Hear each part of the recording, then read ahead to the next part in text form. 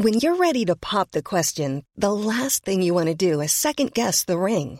At BlueNile.com, you can design a one-of-a-kind ring with the ease and convenience of shopping online. Choose your diamond and setting. When you find the one, you'll get it delivered right to your door. Go to BlueNile.com and use promo code LISTEN to get $50 off your purchase of $500 or more. That's code LISTEN at BlueNile.com for $50 off your purchase.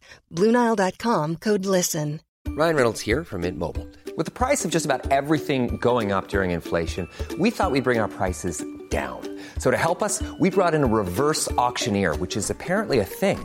Mint Mobile Unlimited Premium Wireless. How to get 30, 30, bit to get 30, bit to get 20, 20, 20, bit to get 20, 20, bit to get 15, 15, 15, 15, just $15 a month? Sold! Give it a try at mintmobile.com/switch. $45 up front for 3 months plus taxes and fees. Promo rate for new customers for limited time. Unlimited more than 40 gigabytes per month. Slows full terms at mintmobile.com.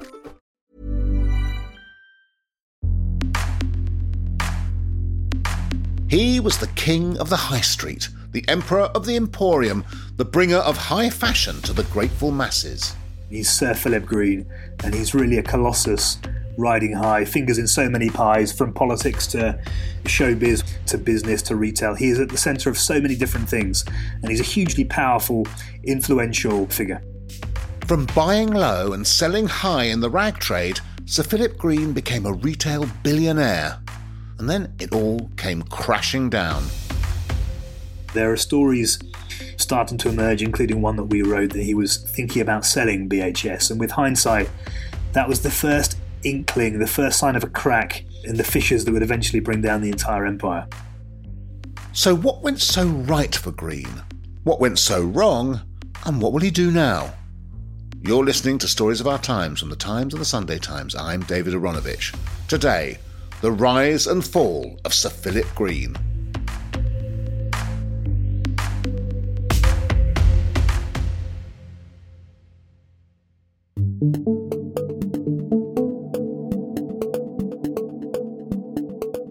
People in the industry want to talk, but there is a nuance. They want to talk on their terms.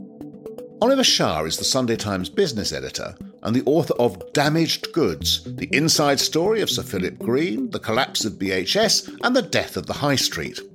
Oliver first came into contact with Sir Philip Green while he was the paper's retail correspondent. You need contacts to get stories, and you need people who are well placed to explain what's happening to you and give you the inside track. But you can then become captive of those contacts quite easily, and you can end up writing for your contacts or writing for the specific city or business audience. One of Oliver's best and most exotic contacts for almost a decade was a man who it now seems is going out of business. Staff prepared Topshop branches to reopen on Wednesday. Their employer Arcadia confirmed it was entering administration. The Arcadia Group is the parent company of Topshop, most notably. That's the flagship brand, the jewel in the crown. And there are other brands like Dorothy Perkins, Evans, Wallace, Miss Selfridge, all slightly tired, faded high street chains that had lost their mojo or raison d'etre, or however you want to put it, quite some time ago and had been limping along, really losing ground to the competition and to the internet, most importantly, until coronavirus really finished them off. Now, despite the fact that these are rather kind of fading companies and so on, and what they're doing feels rather old-fashioned, is it still a shock that they should go down?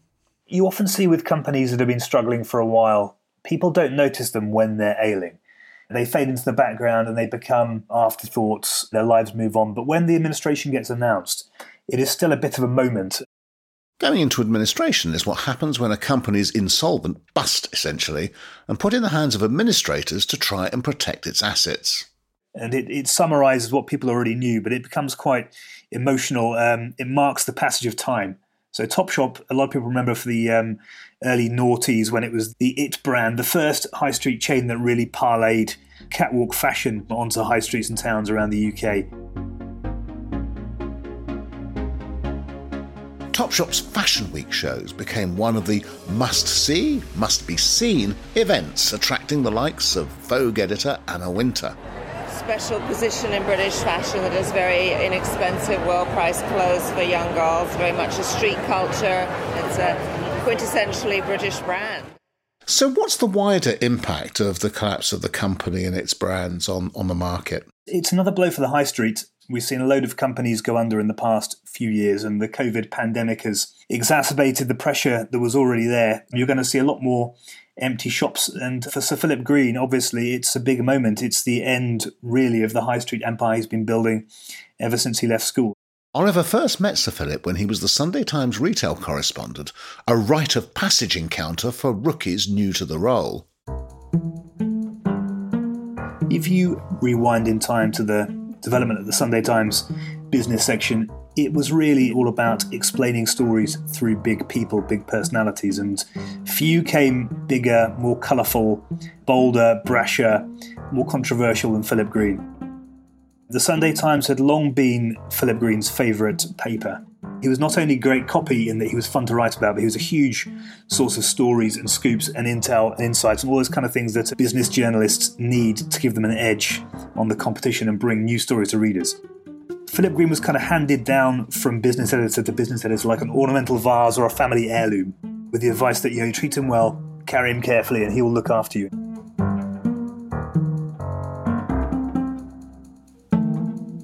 It was still very much that way when I took over as retail correspondent. It must have been around 2012, 2013, and it was tradition when you became retail correspondent of the Sunday Times that your first call to anyone in the industry to introduce yourself, like a mafia gesture of respect, was not to Tesco or M&S or any of the big chains, but to Philip Green.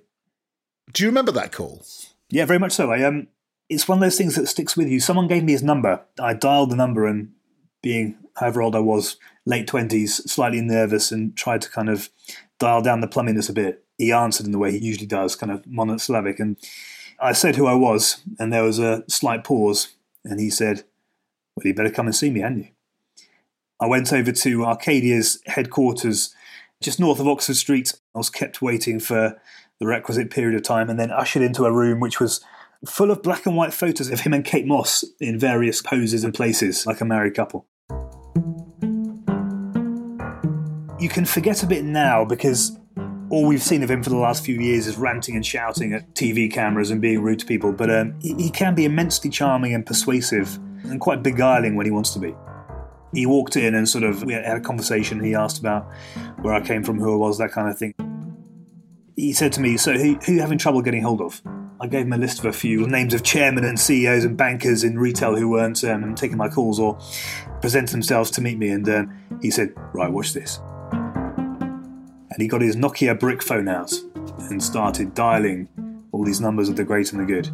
And person after person, he rang them, and he was kind of looking at me with a beady twinkle in his eye, enjoying the reaction on my face as he spoke to them all and said, "I've got the new Sunday Times retail man here. You're going to meet them." He hung up and we said goodbye, and he said he'd really enjoyed watching the effect it had on me, and he said, "Don't forget your Uncle Philip." And that was my introduction to the world of Philip Green's quid pro quo, where nothing is not a transaction.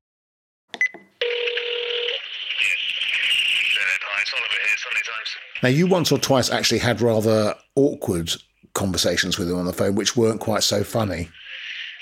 When you're a young reporter and a billionaire calls you directly and there are no PR people involved, no intermediaries, and this person claims to know your editor and their editor and that editor's boss and the boss's boss.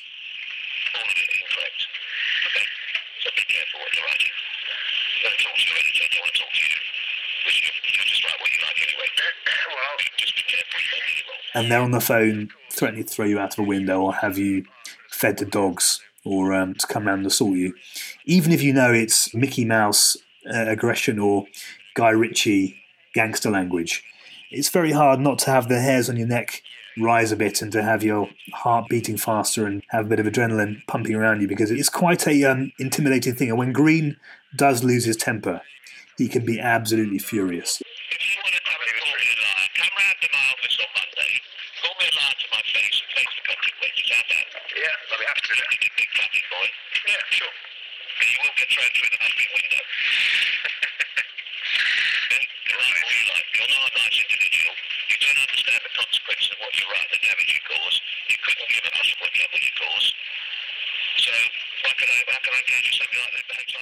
And one of the most effective things he does is go from 0 to 100 and back to 0 again, leaving you bewildered. When he becomes a little more charming and chummy, suddenly you want to do whatever he asks. And I think he's used that on people again and again, from bankers to journalists to people in retail. He will beat them up, beat them bloody, suddenly switch to being their mate, and they'll do whatever he wants. And it's been a very effective crowd management tool for many years.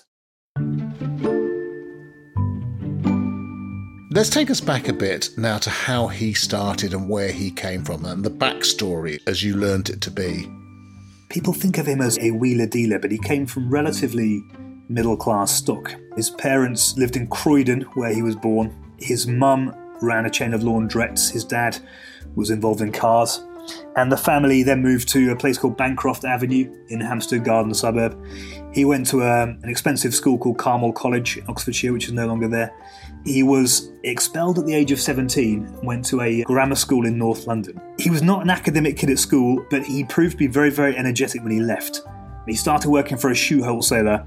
He left there, became what's known as a job buyer, which is someone who buys knockoff stock from companies that have gone bust or have ordered too much stock, and then that job buyer flogs them on market stalls or through wholesale channels. And it's a good job for someone who's got a knack for ducking and diving, wheeling and dealing, and that's really where he perfected his trader's patter.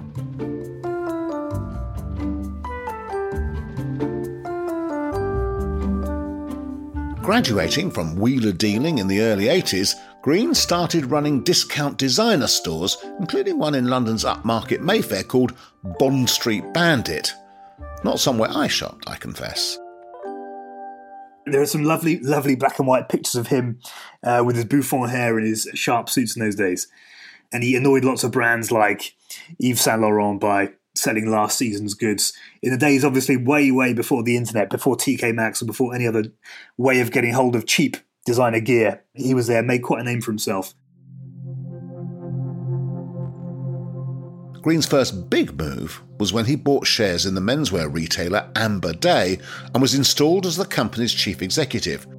The company had been regarded as rather run down, but with Green at the helm, that sense of fading glory wouldn't last long.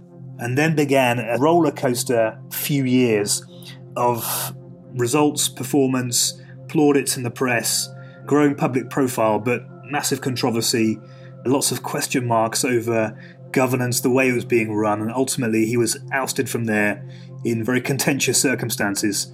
He was hugely aggrieved at the way he was treated, and that gave him a real bee in the bonnet about the city, posh people mounting their whispering campaigns against people and bankers. And it gave him a real animus against what he perceived to be the business establishment and a real burning desire to prove them wrong, to prove that he can make money.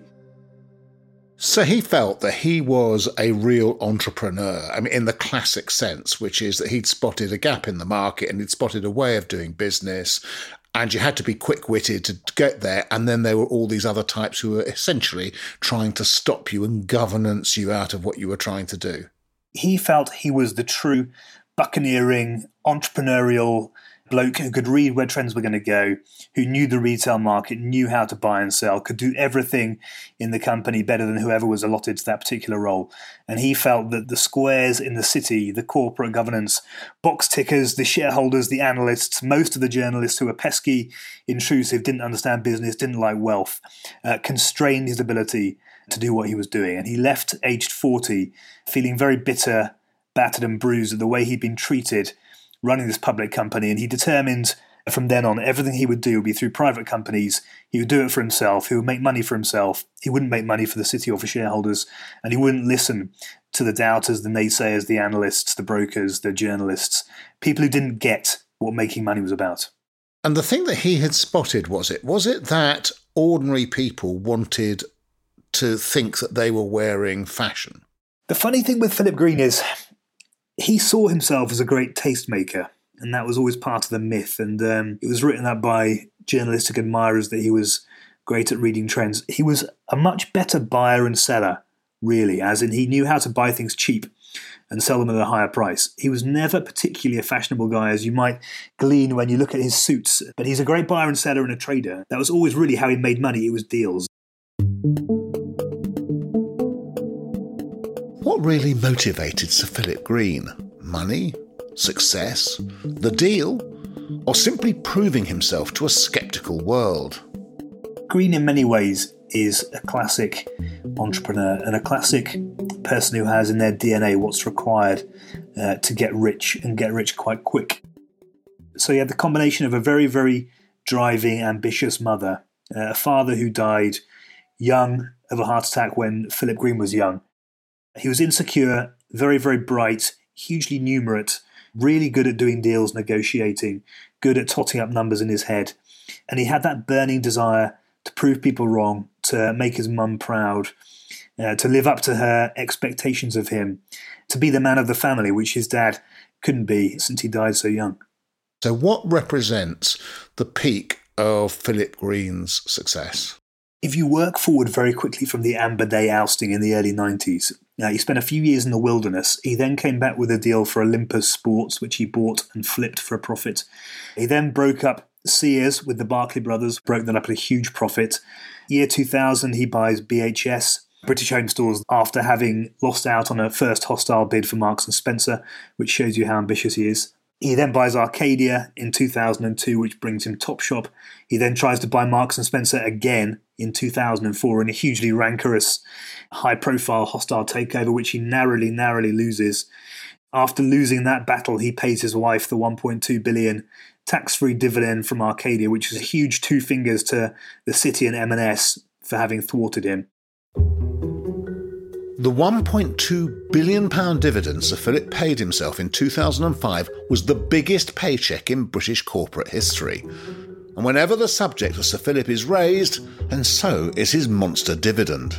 And at that point, really, pre-2007, he's at the peak of his powers. He's got Topshop, he's riding high. The year 2006, he does the Kate Moss collaboration, and he is feted everywhere in the retail industry, in the press. Philip Green, the retail magnate, the billionaire, he's knighted by Tony Blair. He's Sir Philip Green, and he's really a colossus riding high, fingers in so many pies, from politics to showbiz, where he's becoming mates with Simon Cowell, to business to retail. He is at the centre of so many different things, and he's a hugely powerful, influential figure. And then, we'll come to "and then" in just a minute. But first, if you like a deal, I wanted to let you know that to enjoy more remarkable stories like Oliver's reporting on retail magnates such as Sir Philip Green, you can subscribe to The Times and The Sunday Times today and get 1 month free. Search thetimes.co.uk/stories of our times.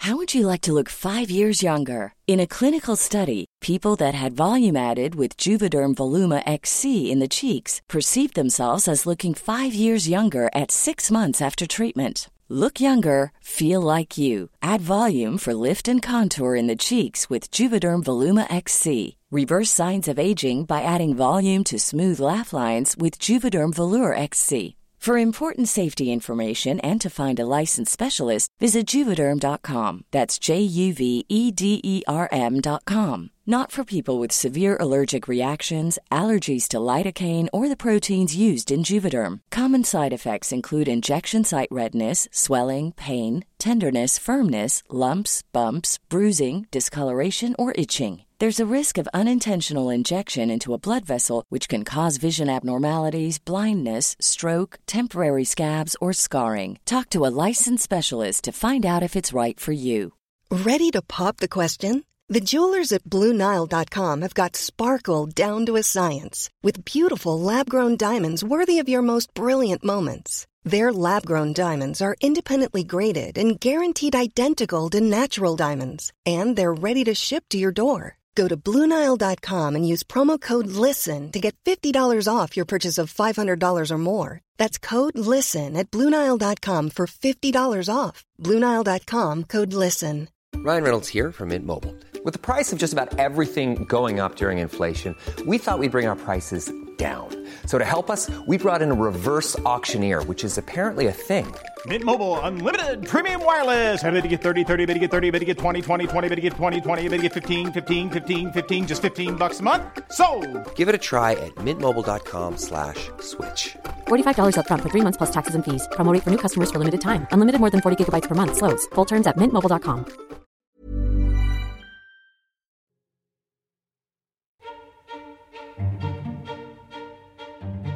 An avalanche starts with tiny, barely perceptible movements, and so did the fall of Green.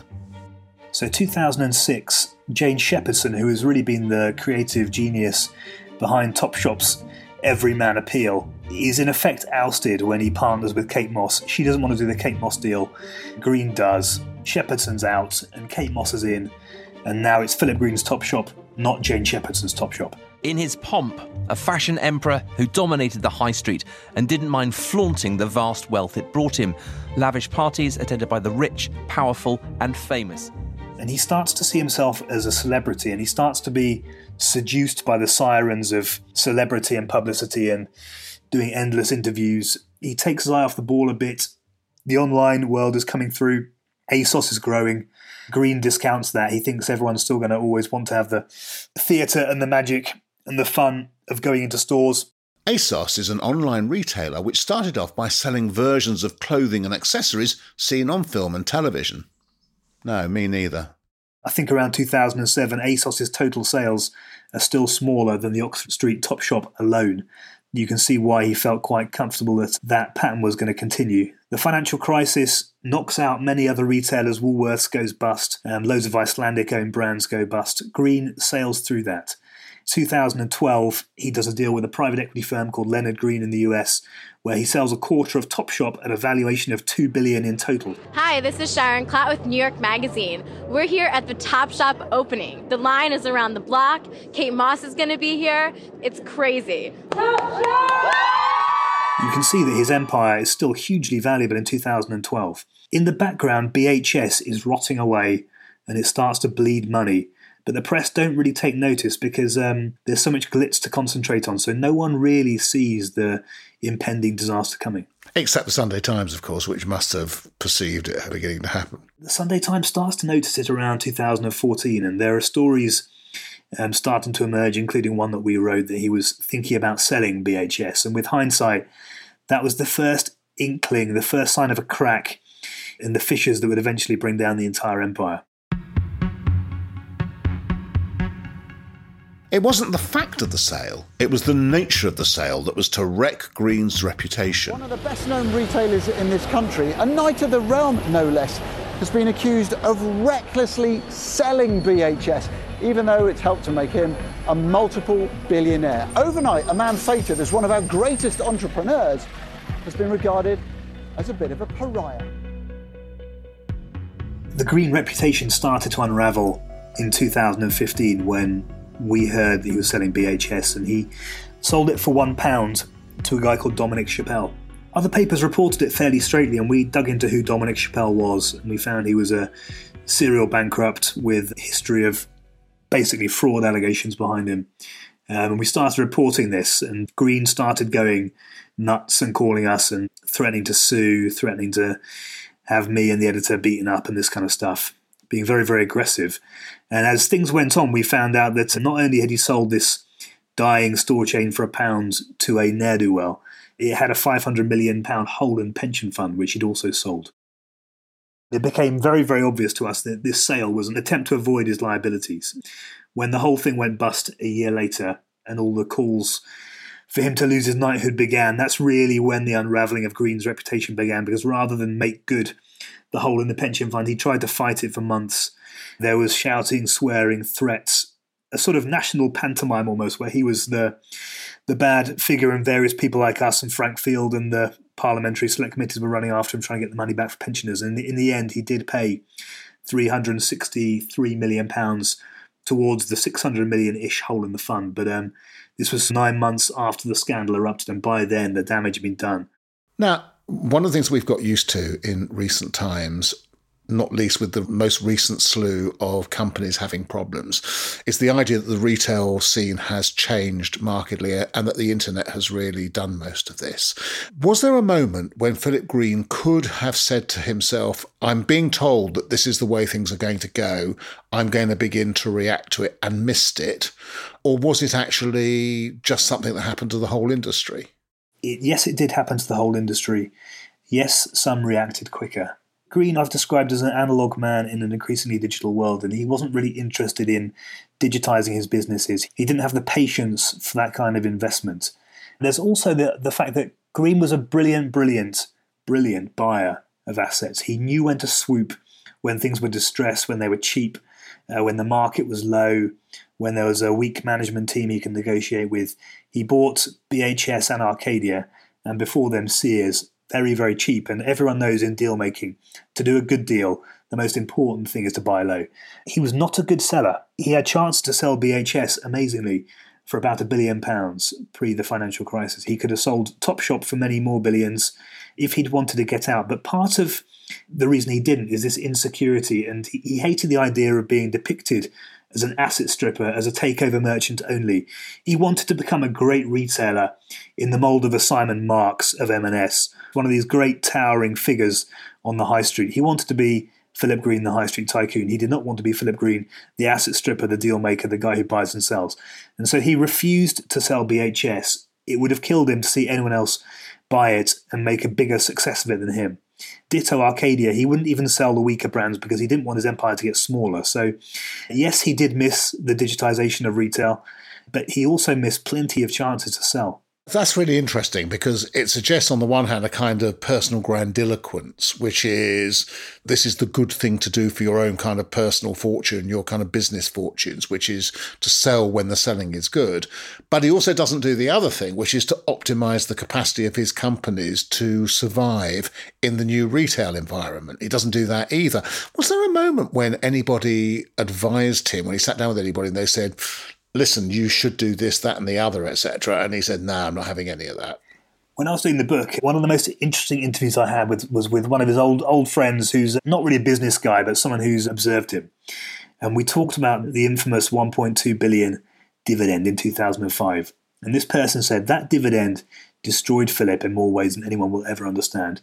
It destroyed his judgment, it destroyed his sense of context, and it made him unable to listen to anyone else because he'd been shunned, as he saw it, by the city. He'd been seen as not good enough. He now had more money than any of those people, many, many, many multiples of the wealth they would have in their lifetime. And he got that by ignoring them. So he refused to listen to advice or naysayers after that point, really. After 2005, he increasingly wouldn't listen to wise people whispering in his ear. There was no consigliere. There was no influential chairman who could take him to one side and say, how about this? The more influential people inside Topshop or Arcadia, like Jane Shepperson, were pushed out because they were awkward. It became the court of King Philip, an echo chamber. And you do have to admire how he got there because no one would have betted on him in the mid-90s after he'd been kicked out of Amber Day. But he defied them all and got to that point. And so he was not going to stop then. Now, looking at him now, do you think he wants all that back? Or do you think he's giving up? It's a genuinely sad ending because if you know Philip in the way that I've come to know him over the years, the money was hugely important and still is, and he's to many degrees blinded by it and wouldn't give it back. But he was so enraptured with his own self-image and so in love with the press and the constant echoing of everything he said and his own reputation. I remember writing a small picture story about him once in Happier Times, a small picture caption. He must have called me 4 or 5 times to try and micromanage it in the course of an afternoon. He was immensely, immensely interested in his own image. And so the extent that he's fallen, it will on some level totally humiliate him, or it'll totally kill him to see how far he has fallen from that untouchable peak. But I suppose what I'm asking really is, there are some people who say, I'll be back. It's like, Donald Trump, I'm going to run in 2024. I've not lost. But there's another way of looking at this, which is, I'm tired. I've been through this. There's no obvious way back. Whatever it is, I've still got quite a lot of money, really, one way or another. I can live very comfortably the rest of my life. You won't have, as Richard Nixon says, you won't have Philip Green to kick around anymore. There is an air of resignation about him now, which no one has seen before. He was always so ferociously full of self-belief and so driven and so full of hunger that after previous mishaps or humiliations like Amber Day, you never would have betted against him, or you shouldn't have betted against him, because he came back from hardship or from misfortune again and again. And this time, after BHS, with the pension scandal there, after the alleged Me Too scandal in 2018, and now after the collapse of Arcadia with another big hole in the pension, you sense that the fight has gone out of him, and the battering he's had in the press I think has worn him down quite a lot. It's quite telling that he's stopped answering his phone recently to journalists. In the past, he never would, even during these crises. And this time around, he's not. You just get a sense that some of the fighters gone out of him. Where are you from? I'm sorry, you guys. This is the first time the billionaire has been seen in public since allegations surfaced this week. Will you respond to those who made accusations, Sir Philip? Can you go away? Start to really annoy me. Go away. In 2018, the Daily Telegraph alleged that Sir Philip Green had used sexually inappropriate and racist language to employees and had bullied and inappropriately engaged with staff at Arcadia's HQ in London and in his stores across the world. The allegations have never been heard in court, and Green continues to deny them, but they were so toxic that he exiled himself, seemingly for good. He's not been back in the UK, as far as I know, since the alleged Me Too scandal in 2018. He's mostly lived on Lionheart, The Boat, and Monaco. What about you and him? Are you going to keep in touch with Uncle Philip? It seems not at the moment. We haven't spoken for a little while. I forget when we last did. I think it was when the Sunday Times sent a photographer down to Monaco when he just furloughed a load of staff and found him browsing for a new yacht, or appearing to browse for a new yacht. I spoke to him that week before publication, and the story went out. Furlough Phil swallows his woe in Monaco looking for a yacht, and we haven't spoken since then. There was a fairly explicit text after that. Who knows really what he does next, but you do sense that he's withdrawing from life in the UK and withdrawing from dealing with the press, and maybe he'll decide he's had enough of it all and he can go and enjoy his money sailing around the Med and around the US. Does he leave a big hole on the high street, him and his companies? Or will it just fairly rapidly close back over him and it will be as if he never was? In the personal sense, he will leave a hole. I mean, he's been a defining character of retail over the past 3 decades. He's been a constant, and he's been the godfather up in the clouds, pulling the strings in so many different situations, so many fingers and so many pies. And his influence stretching across so many different companies and operators that part of the retail landscape will have changed forever. And I think it's part of a bigger shift in business away from individuals towards bigger corporations. I mean, you see it in different industries. Individual tycoons are fewer and farther apart than they were before, because to succeed these days, you really need global corporations with huge amounts of cash and the resources to trade across different countries, and individuals can do that less and less. So the Amazons of the world take over and the Philip Greens of the world become fewer. And there is something sad about that, at least journalistically. The business world gets less colourful and less personality-driven and more institutional and corporate. Philip Green was the absolute epitome of that sole trader, tycoon, individual, one man up on the mountain deciding everything.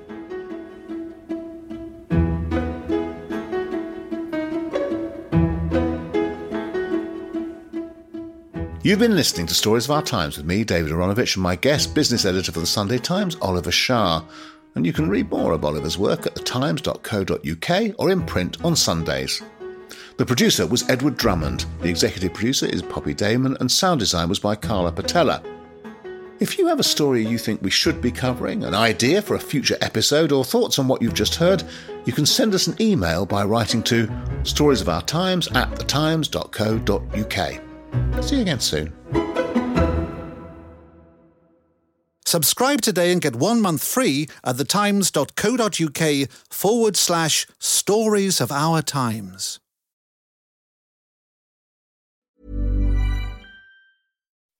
When you make decisions for your company, you look for the no-brainers. If you have a lot of mailing to do, Stamps.com is the ultimate no-brainer. Use the Stamps.com mobile app to mail everything you need to keep your business running with up to 89% off USPS and UPS. Make the same no-brainer decision as over 1 million other businesses with Stamps.com. Use code PROGRAM for a special offer. That's Stamps.com, code PROGRAM. Want truly hydrated skin? Meet Osea's Body Care Breakthrough Hyaluronic Body Serum. It's clinically proven to increase hydration by 161%. It's lightweight, fast-absorbing, and delivers 24 hours of hydration for silky smooth skin without any sticky afterfeel. Treat your skin to clean, vegan skincare from Osea. Get 10% off your first order with code SUMMER at OseaMalibu.com. That's OSEA Malibu.com, code SUMMER.